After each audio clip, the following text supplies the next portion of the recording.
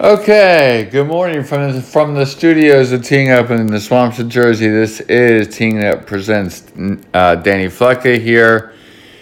He hasn't been with us for a couple weeks. Do you want to go away more? Because wild shit happens in college football when you're not around. It wasn't my plan, but the college football season has been an interesting one to say the least. It's been fun, that's for sure.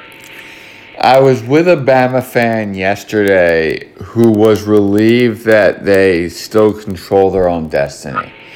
And that's their saving grace, right? If they roll through everything and then roll through the SEC champion, there's no way they're getting left out. You saw that win. You were there for that win, obviously. Not there physically, but you saw what Tennessee did to them. They obviously come back last night, beat Mississippi State 30-6. Is there anything? Did this expose anything of Bama, or if anything, will this make Bama stronger? We saw something similar happen to Bama last year when they played Texas A&M, and they lost that game in a weird shootout type of fashion. And they were fine. They went to the SEC championship game, were able to have a great performance there.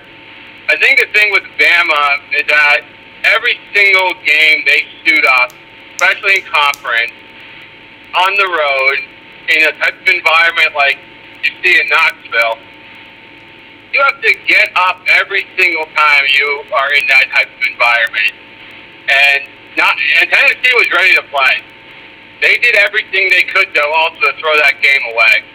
I think if I'm Nick Saban, moving forward, when I'm playing a conference game on the road, I think I'm going to avoid trying to kick 50-yard field goal to try to win the game. That is the second time that has happened to them in the Nick Saban era. Their field goal kicker has been spotty this year. I understand it's worth a shot. You have to take an opportunity to try to win the game. But if I were Alabama in that situation, understanding that the best possibility here is us making it, the worst possibility is that Tennessee gets the ball at the 45-yard line. And given the history of my field goal kicker, I might have punted that ball. Let Tennessee go the length of the field to try to win the game. If so be it. If not, then you go to overtime. So I think that's probably the one area that you can pinpoint on Alabama is that some of these losses that they've had in conference play are because of a failed field goal attempt that have allowed a miraculous return and or a short field for the team. So I think overall Alabama should be okay. They're the best player in the country in Bryce Young, in my opinion. Gibbs is a problem. He's good. He reminds me of Alvin Kamara in their backfield. So I think Alabama will be fine as long as they don't trip up. LSU looks to be gaining some steam. Another tough game for them. At LSU there. Although I still think they should be okay in that game. Ole Miss is looking a little bit less likely to pose any problems to them, and Auburn is a shell of itself right now. So all Alabama has to do is take care of business, and they should be right back there in the SEC championship game against Tennessee or Georgia. One of the things that I think is really interesting about the SEC is you get a team that flourishes. It was A&M during Johnny football years. You've got Auburn that had that spurt. And Tennessee, I know somebody who went there, who was devout to them, and I was basically saying, you still good? You still good, Brent? Yeah, everything's still good after that win. Is this a team that can run it back, or is this a flourish for the Volunteers? And enjoy yourself, enjoy everything that you are experiencing, and that you are loving right now during this spot.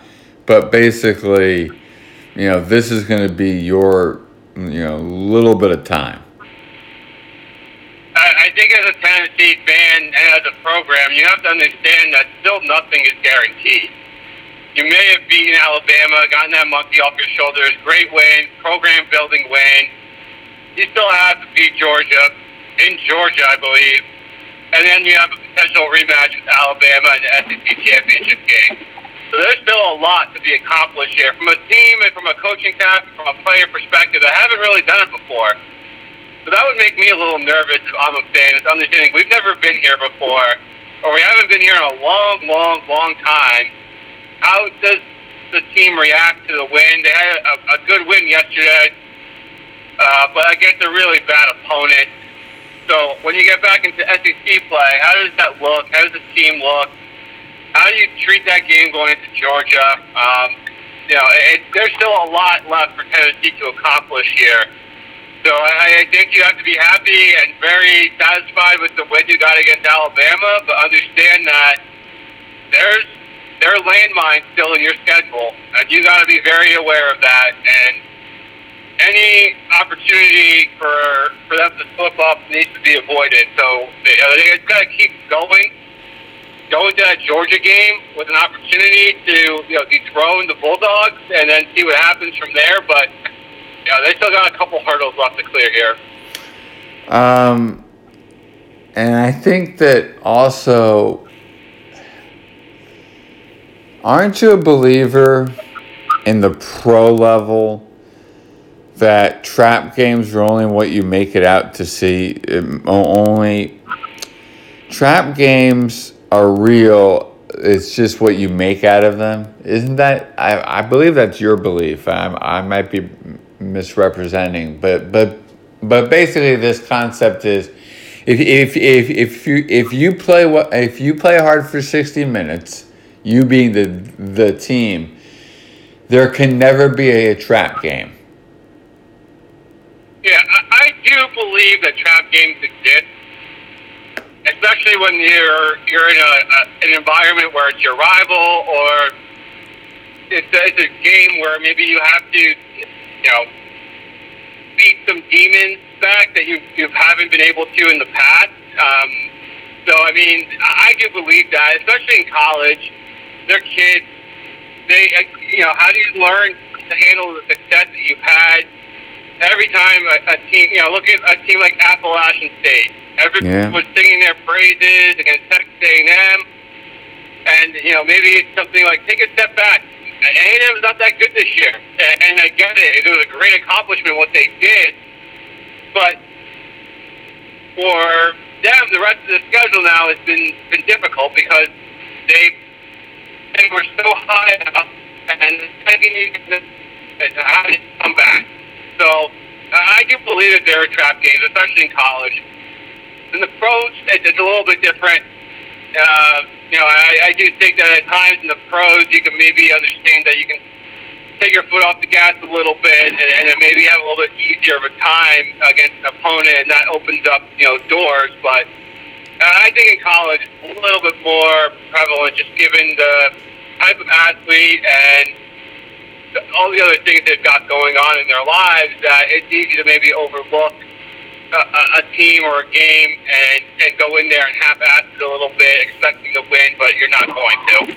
Now, also while you were away, the Pac-12 decided to say goodnight via Utah.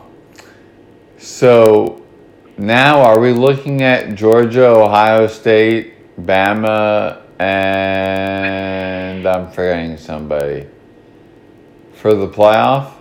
Is that what we're looking at? Georgia, Ohio State, Bama. Yeah, I think there are 7 or 8 teams that are going to be vying for the playoff this year. Georgia, Alabama, Clemson, Tennessee, Yes. Michigan, Ohio State, and then in the Big 12, you have an undefeated TCU right now that keeps winning. It's undefeated. If they go undefeated and they win their conference championship, they're going to have to be in that discussion. And then out west, you have USC and Oregon, and potentially UCLA that could potentially be part of that too. So I still think there's a lot left to discover about these teams. I think that no one is guaranteed right now, just given the state of the way the landscape is playing out, and maybe some teams are not as good as we thought they might be. But we still have another 6 weeks left in the season to determine that. So I still think there's a lot of teams that are going to be left vying for that playoff spot, and I think it's going to come down to the last weekend, to be honest, because I think Ohio State, Michigan, we could see two Big Ten teams get in there. Alabama, Georgia, if they're the ones facing off against each other, we could see two SEC teams in there. So, we have to see if the Pac-12 and Big 12 cannibalizes itself a bit in that perspective. And Clemson, I just think weak schedule. I just think weak schedule. And can you have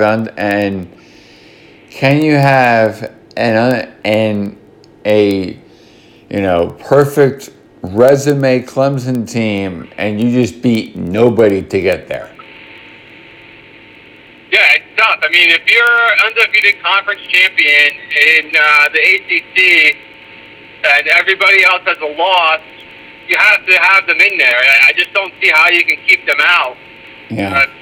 The committee seems to change their rules every single year, but a one-loss champion, an undefeated champion for conference, it's going to be really hard to leave them out. And we've seen crazier things happen with the college football playoff, but it'd be hard for me to see any team leapfrogging Clemson if Clemson's undefeated. It's hard for me to see Bama, Tennessee if they win the SEC championship and beat them twice, Ohio State. But yeah, then there's your question of who's the fourth, and does somebody from the Big 12 get in there? All right, I have to rack my brains more. Because, Danny, I'm still upset about Elijah Moore. You're a jet wide receiver. You win the damn game because of your running game being good. Why don't you just shut your mouth? I get it. You're upset.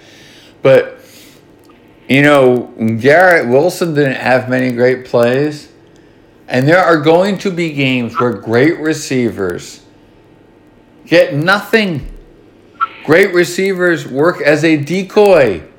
You're somebody who loves all 22. You can probably rack off, whatever the term is. 4 or 5 instances of great receivers being decoys.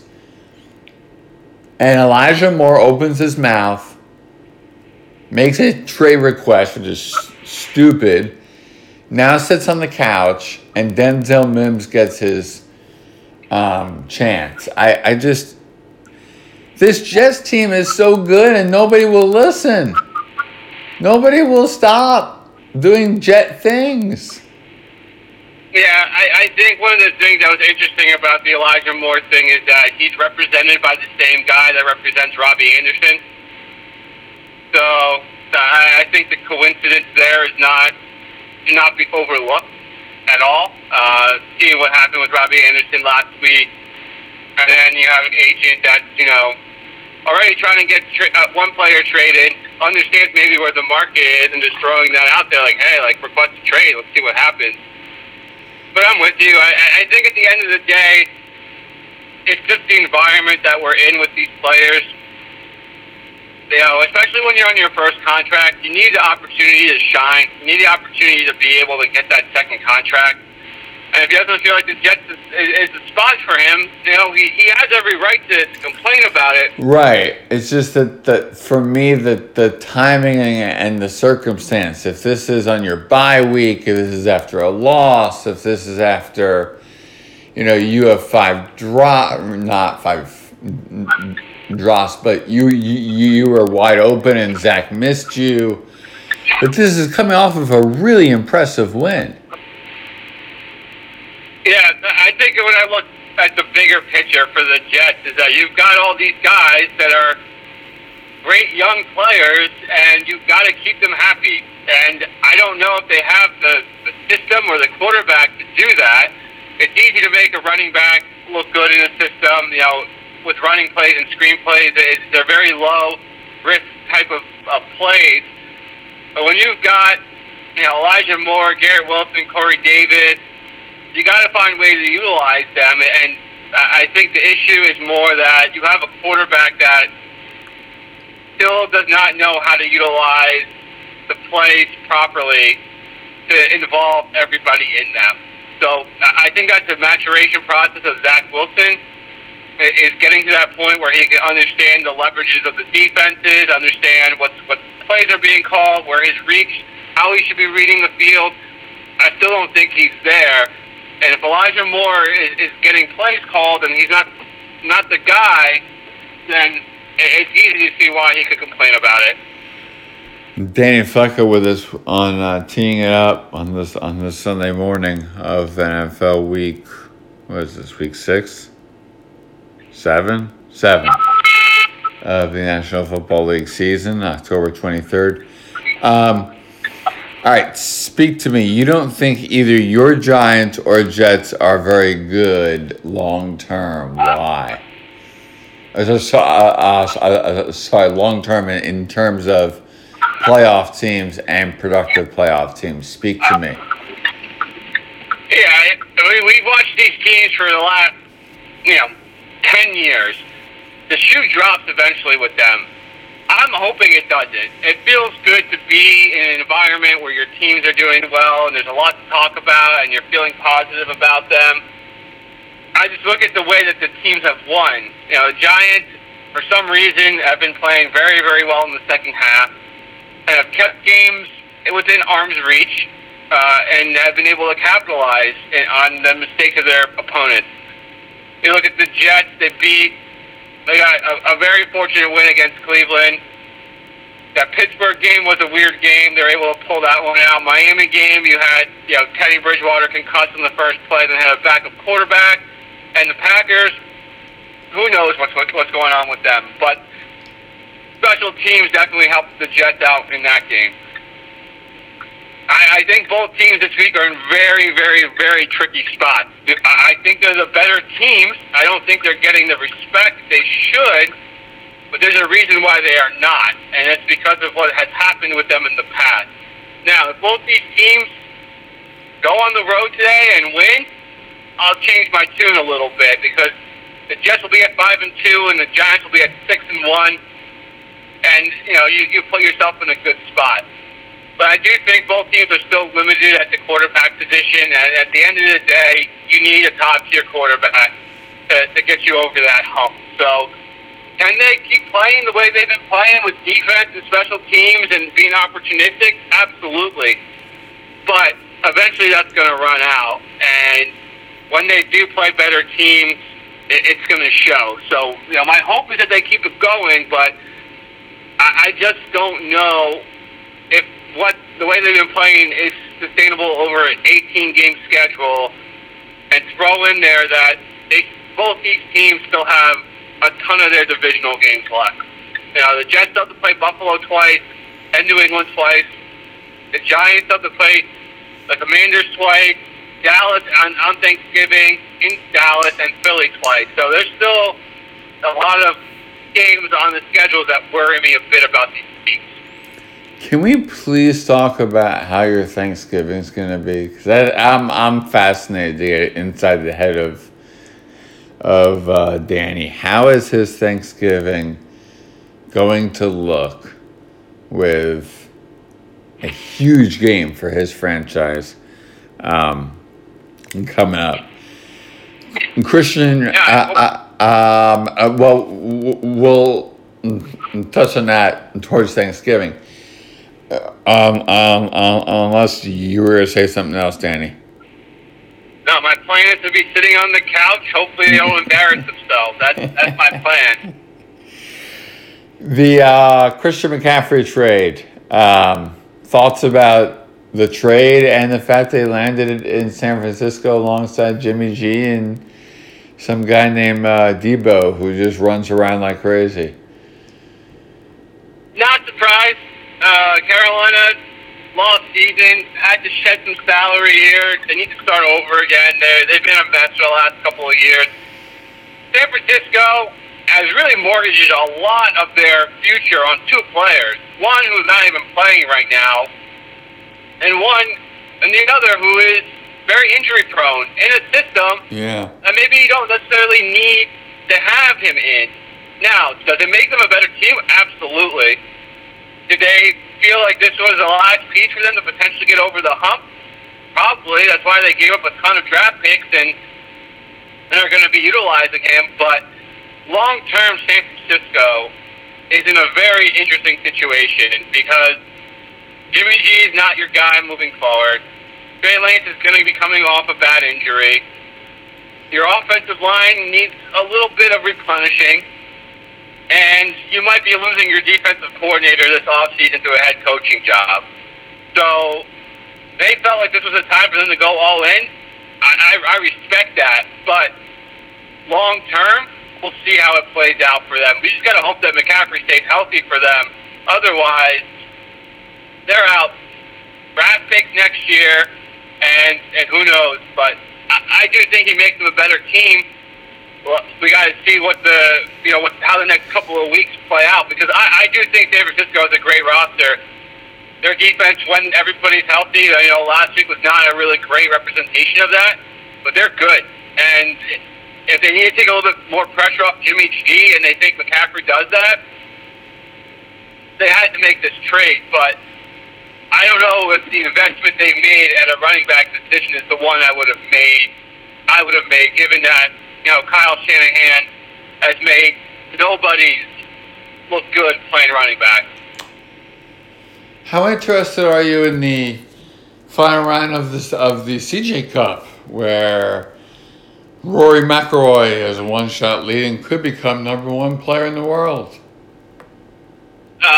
Very little interest. For those listening for the first time, it's a joke where I try to throw Danny something non-sport related at him,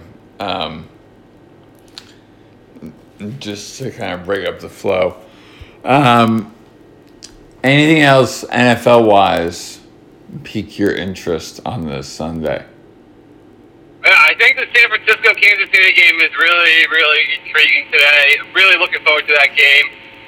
Kansas City's coming off a loss. San Francisco's coming off a loss. Both these teams kind of need this game early on here in the season. We talked about the Jets and Giants. Can they keep going? How does Dak look coming back off his injury? Very similar to the one Russell Wilson had last year. Is he sharp? How does Dallas look? In a very interesting game against Detroit, I think they should win. But it's going to be interesting to see how Dak looks. Can Baltimore get over the hump and not blow a fourth quarter lead? Because I think they're the better team today. So very, very interesting game today. We'll see how it all shakes out. I know it doesn't look like it, but I think each game has a very unique storyline, and I'm sure we're all going to overreact come tomorrow morning. But a lot of teams today that I think need to either cement who they are or start looking forward to next year. I've left less than a minute for the Yankees. Is that appropriate? Yeah, they stink. I mean, I don't know how else to put it. I mean, the first couple games, they were right there. Yeah. The strike zones in some of those games were atrocious, but it is what it is. You still got to go up there and get the job done. Last night, a terrible error by Bader in the outfield led to a 2-run homer. That was pretty much the game. After that, they were chasing. The hitters look lost at the plate. They can't get people on base. They can't get multiple hits in a row. They are just not doing the little things right now, and I know there's going to be a ton of questions in New York after they lose this series, unless there's a miracle out there somewhere. And who knows? I mean, they could make this a 6-game series at least, maybe go back to Houston, 3-2. But I don't know. They just have not looked good at all, especially offensively. You would need a DJ LeMahieu come back, like that.